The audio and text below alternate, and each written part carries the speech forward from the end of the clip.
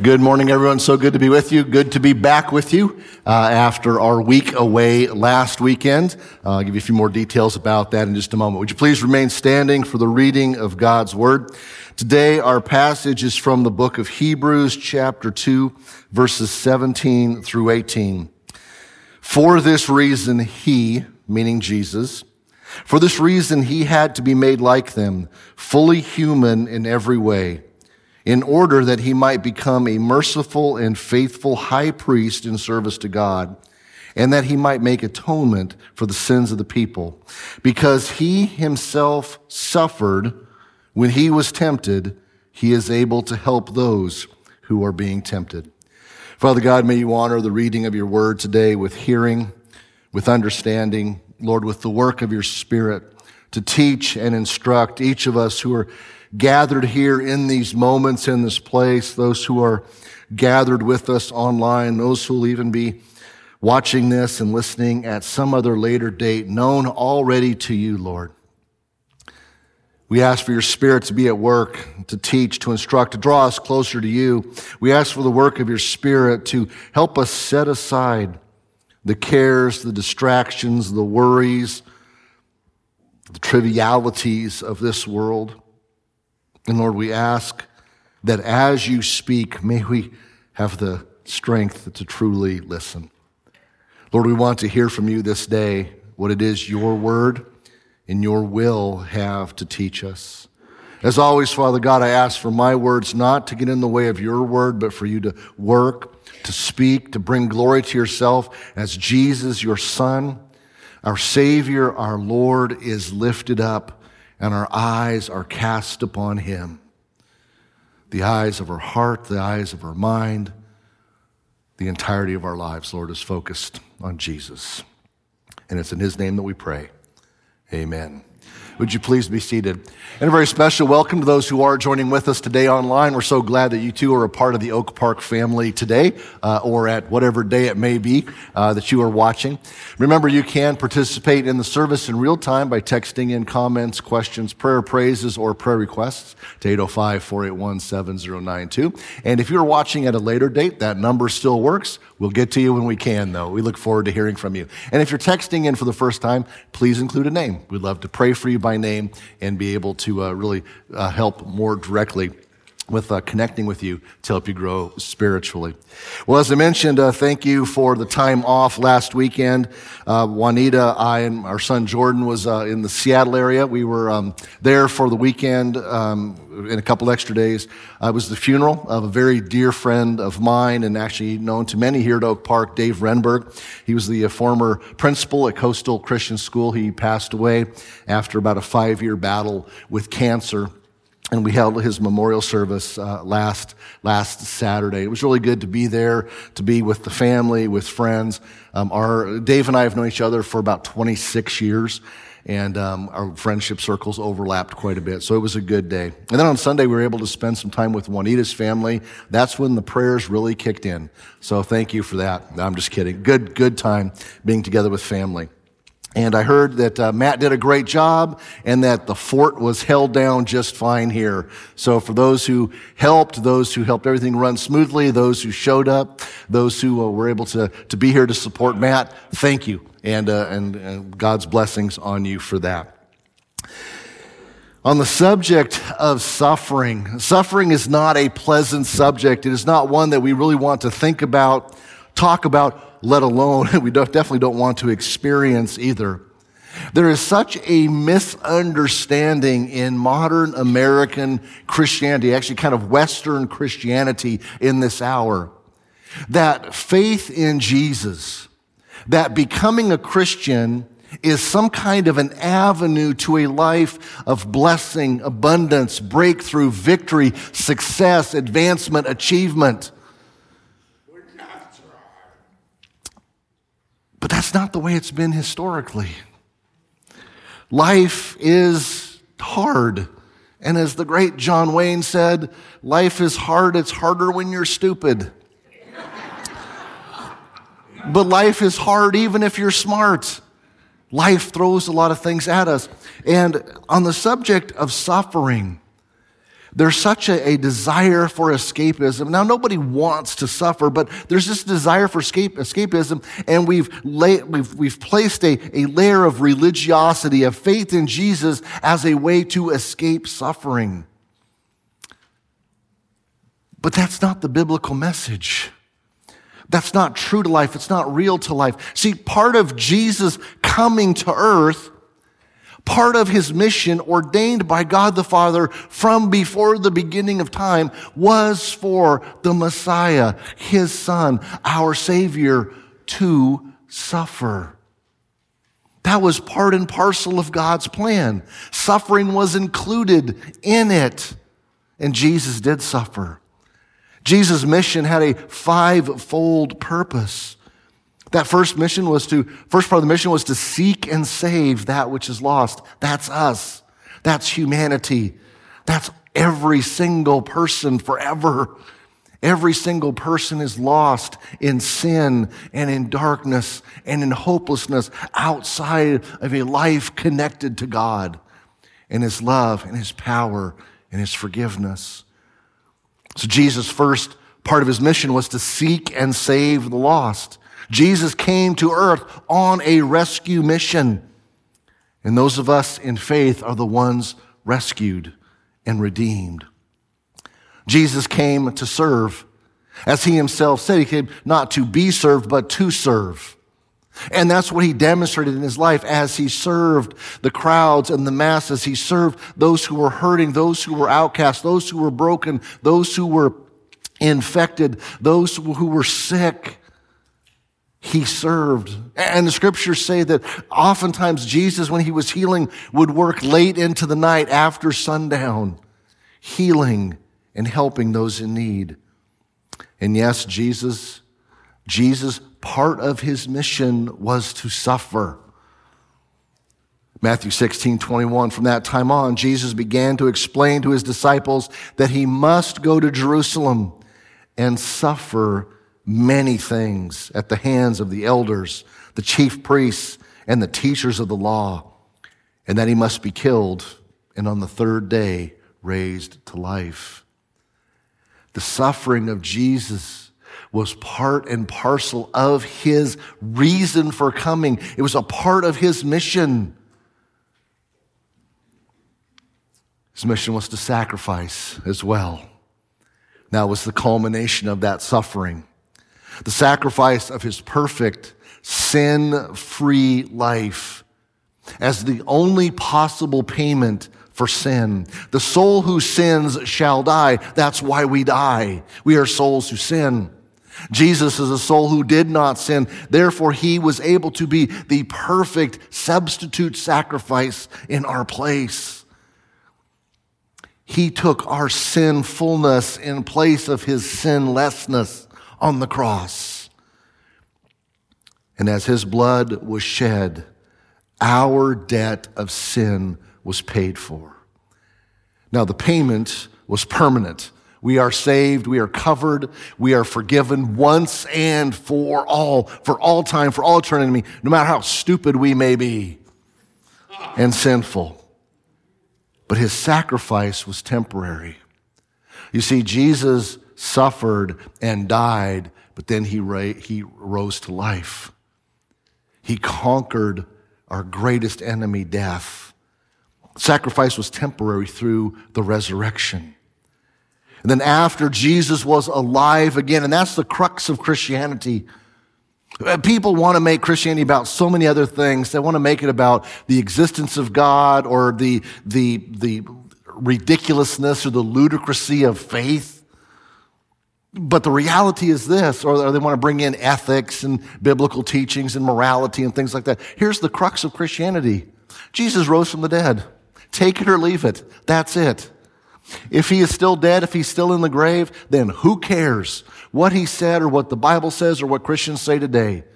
We're simply deluded, morons or whatever.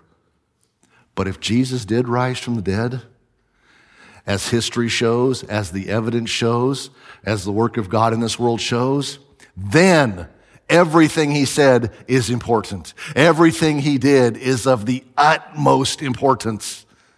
That's the truthfulness of Christianity, the resurrection. And as Jesus was alive, before he ascended back into heaven, he sent his followers into the world on mission, just as he was sent on mission. You see, our mission as disciples of Jesus is to help seek and save the lost, just like Jesus. Our mission is to serve just as Jesus served. He said, love one another as I have loved you. That's my commandment. We too are to suffer. Yes, as Jesus suffered, not through the torture of crucifixion per se, but a life of suffering and of giving. And we too will ultimately sacrifice. We are to sacrifice our self-centeredness. We are to sacrifice where we're to die to self, the scriptures say. And God may call some to sacrifice their lives in his service. Around the world every year, the number of Christians executed for their faith increases. It does not decrease. 2 millennia later, more people are dying because of their faith in Jesus. When Jesus sent his disciples into the world, he sent the disciples to make more disciples. We're the legacy of that. We are the legacy of a disciple or hundreds of disciples hundreds of years ago who shared their faith, who passed on the legacy of belief in Jesus, who made a disciple, who made a disciple, who made a disciple, who made a disciple, who made a disciple, who made a disciple, who made us a disciple. It's an incredible process, brilliant in the plan and mind of God. Disciples were to embody the work in the ministry of Jesus. They were to expand his message. Jesus said, as the Father has sent me, so I am sending you. That's the fivefold mission of Jesus. It's our mission as disciples as well. But our topic for today is the subject of suffering, because it's such a misunderstood biblical truth. It's such a misunderstood aspect of discipleship of Jesus. And there are far too many voices from within, yes, even the church, who will continue to say, if you only truly had faith in Jesus, then you wouldn't suffer. You see, suffering is a sign of God's punishment, God's judgment, God's absence, or your lack of faith. But the reality is that suffering as a part of natural life is just as naturally a part of the life of a disciple of Jesus. Each of the marks of Jesus' mission are important for our salvation, but also our sanctification, our spiritual growth. Suffering is so misunderstood in the Christian life. It's usually unwelcome, it's unwanted, but it's often how the Lord does his best work in our lives. And it's not about masochism, it's not about embracing a life seeking suffering, but it is about dealing with suffering biblically and Christianly when it does come. Suffering is such an important part of the story of the scriptures. It is a topic that is addressed so often throughout God's word. And the reassurance that we have in the scriptures is always this: God is with us in our suffering. God is present. God is powerful, yes, in the midst of our suffering. The psalmist declares that the Lord hears the cries of those who hurt, and he is near to them. When the righteous cry for help, the Lord hears and delivers them out of all their troubles. The Lord is near to the brokenhearted and saves the crushed in spirit. We often mistakenly have a default mode where we think that if we are suffering, if things are not going right, if we are being oppressed and persecuted and everything's falling apart, our questions are, why God and where are you, God? And the very gentle voice that comes through us from Scripture is simply this: I am right here. I am right here with you. The Lord is near. The Scriptures even record this beautiful, amazing word picture. Psalm 56:8. You have kept count of my tossings. You put my tears in your bottle. That is incredible imagery. How many sleepless nights have you had? Do you remember? God does. God knows. God knows the day. God knows the hour. God knows the reason. God knows what was going on through your subconscious. He knows what was going on through your conscience or your consciousness. He knows all those things. You have kept count of my tossings.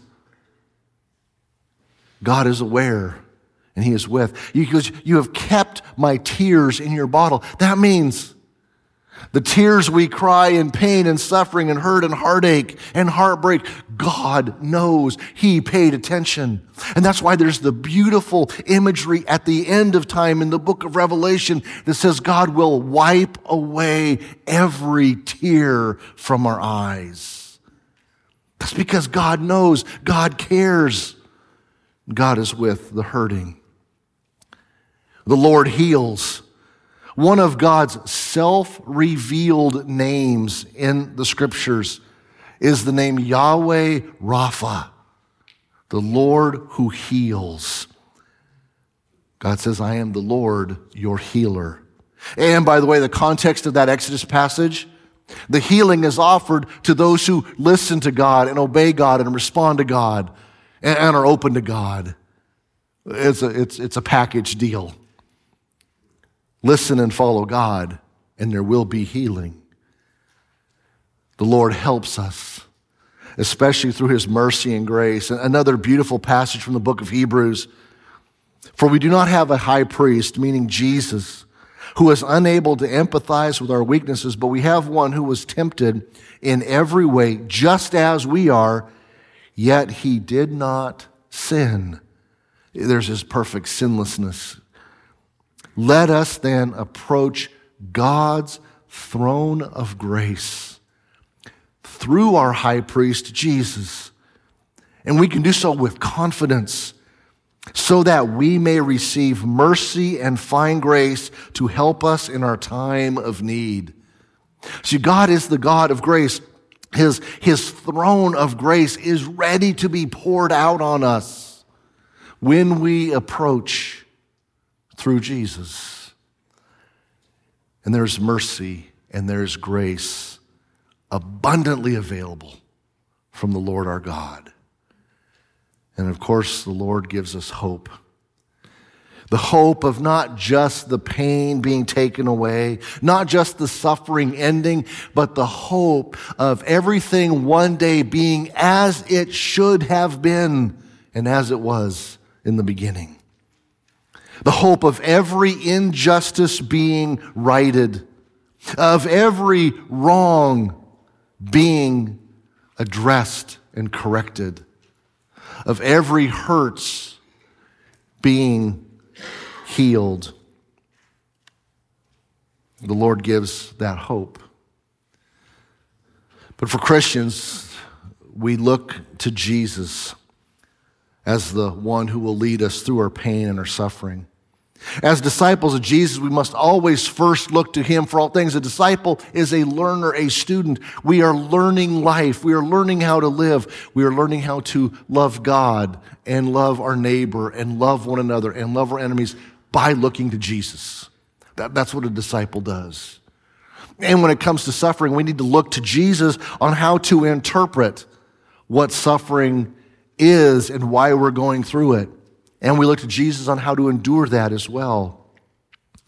The Apostle Peter, who was the lead of the apostles, that one that was the closest to Jesus, his life had immense suffering, beatings, imprisonment, ending with crucifixion, upside down, as his choice because he, in his mind, was unworthy to die in the same manner as Jesus.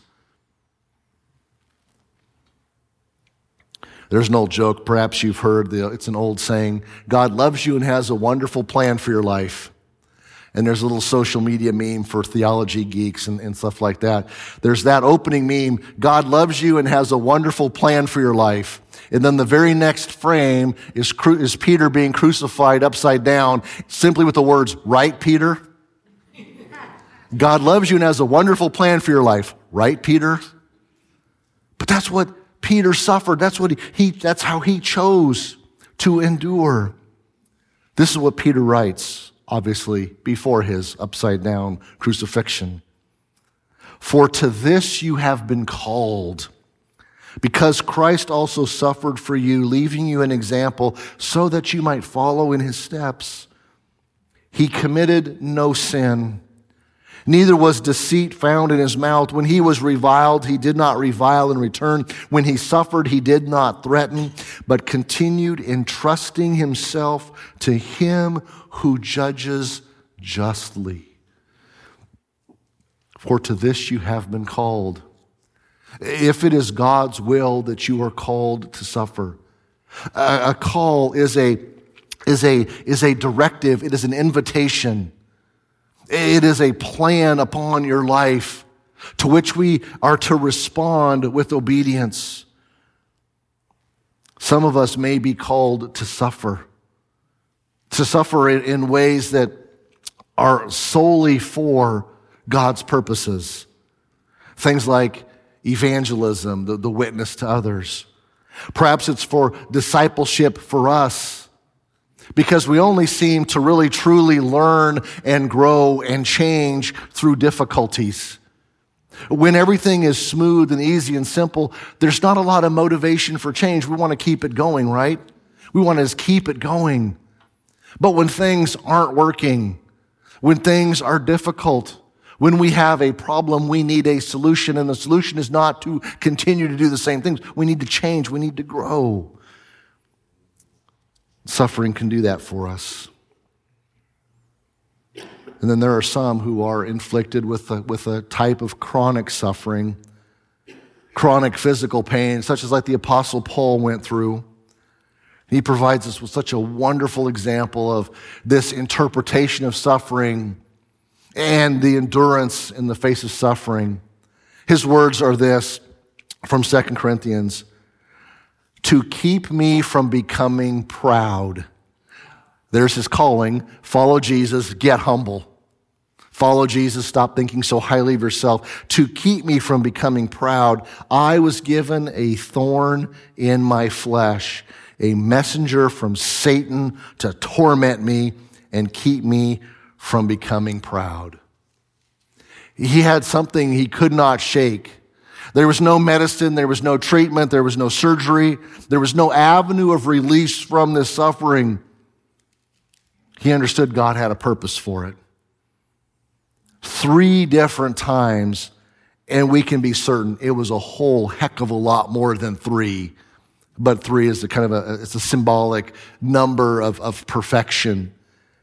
3 times, I begged the Lord to take it away. Each time he said, my grace is all you need. My power works best in weakness. So now, I am glad to boast about my weaknesses so that the power of Christ can work through me.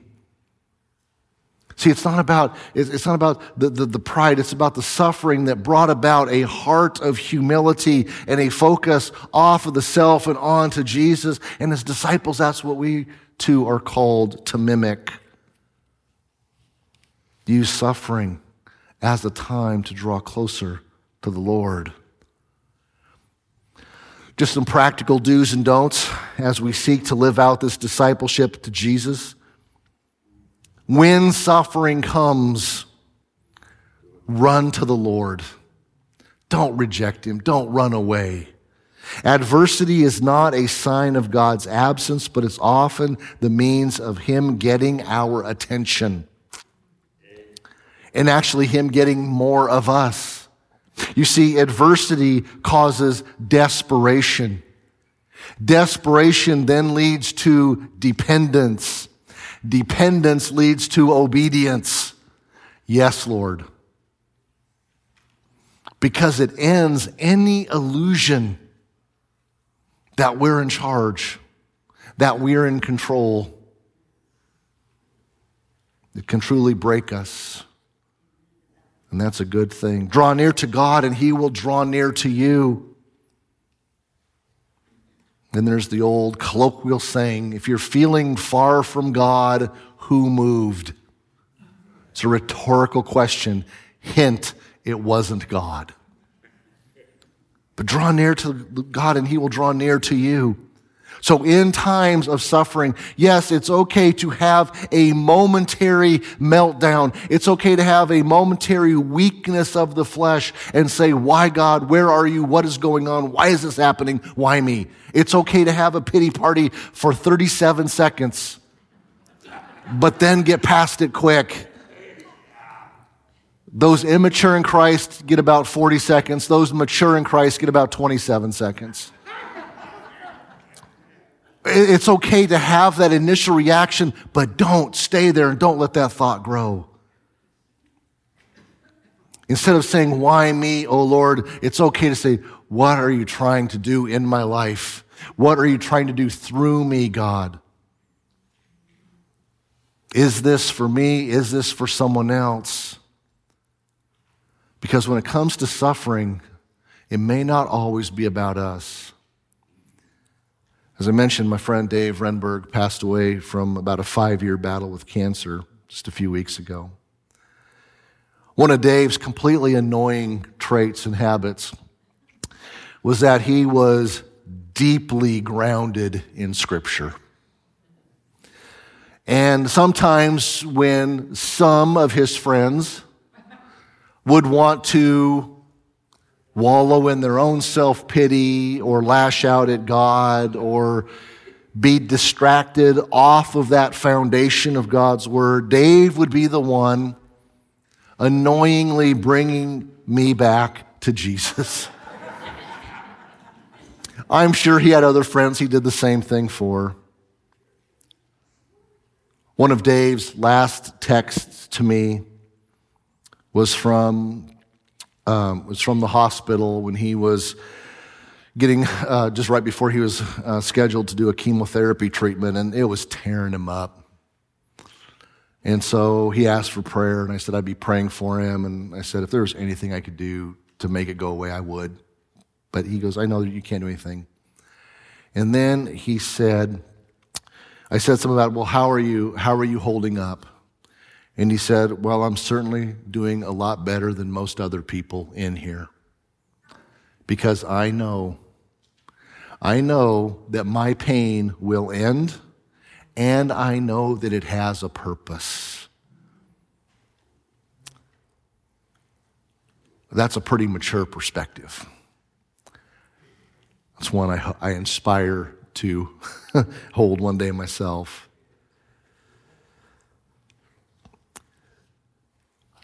Second, involve yourself with other people. Don't isolate socially. Don't cut other people off. The scriptures say that we are a body. That does not mean that every single person in the church needs to know every single thing about your life and what you're going through. That's just logistically impossible. But it does mean that within the family, there's connections that will help us. We are to love one another. We are to comfort one another. We are to bear one another's burdens. We are to help one another, serve one another, give to one another, bless one another. All of these things. So that's why we've got to have relationships within the church beyond Sunday mornings, but actual life involvement. Paul writes in 1 Corinthians, if one part suffers, every part suffers with it. If one part is honored, every part rejoices with it. Now you are the body of Christ, and each one of you is a part of it. Have the connections. Don't isolate socially. One of the most interesting things is, as a pastor, is you get a little bit more of a larger perspective or a bigger view of life in the church. And it's always amazing to me that we're a church of about 140, 150 on Sundays. We have about 250 people connected to Oak Park. And whenever someone begins to start having an issue in life, things are falling apart, there's been a ruptured friendship, there's been being caught in sin, or whatever it is, I'll meet with a person, I'll talk to a person, and they're like, I can't go back to that church and face those people. Everybody knows. And I sit there and tell the person, 6 people in the church even know who you are. The other 250 don't know and honestly don't care. But it's that burden we place on ourselves, is that if I have problems and weaknesses, and that there's shame with that, and everybody's going to know, everybody's talking about it. The reality is you're not that important. Now, you're important to God. You're important to me. You're important to the elders. But for the congregation at large, whatever you do, unless, of course, it's a recurring, you're on KSBY every night and you're the lead story, that will probably cause some issues. But for the normal stuff in life, what you're dealing with, it's pretty common to all of us. And the sign of a healthy church is where there is repentance and confession, extending forgiveness, welcoming back, including, helping. So don't isolate in times of suffering. And connected to that is risk some honesty. Don't insulate yourself emotionally. It's okay to answer the question, how are you doing, with something other than fine. It's okay to say, not too good. Been a tough day. Been a tough week. Been a tough month. It's okay to say, thanks for asking. Do you really want to know? And then if they answer yes to the Christian commitment, is you listen while they unload both barrels, right? Be joyful in hope, patient in affliction, faithful in prayer. Share with the Lord's people who are in need. Practice hospitality. Bless those who persecute you. Bless and do not curse. Rejoice with those who rejoice. Mourn with those who mourn. This is a microcosm of what it means to have life together. There's so much of an interaction and a communal aspect to this.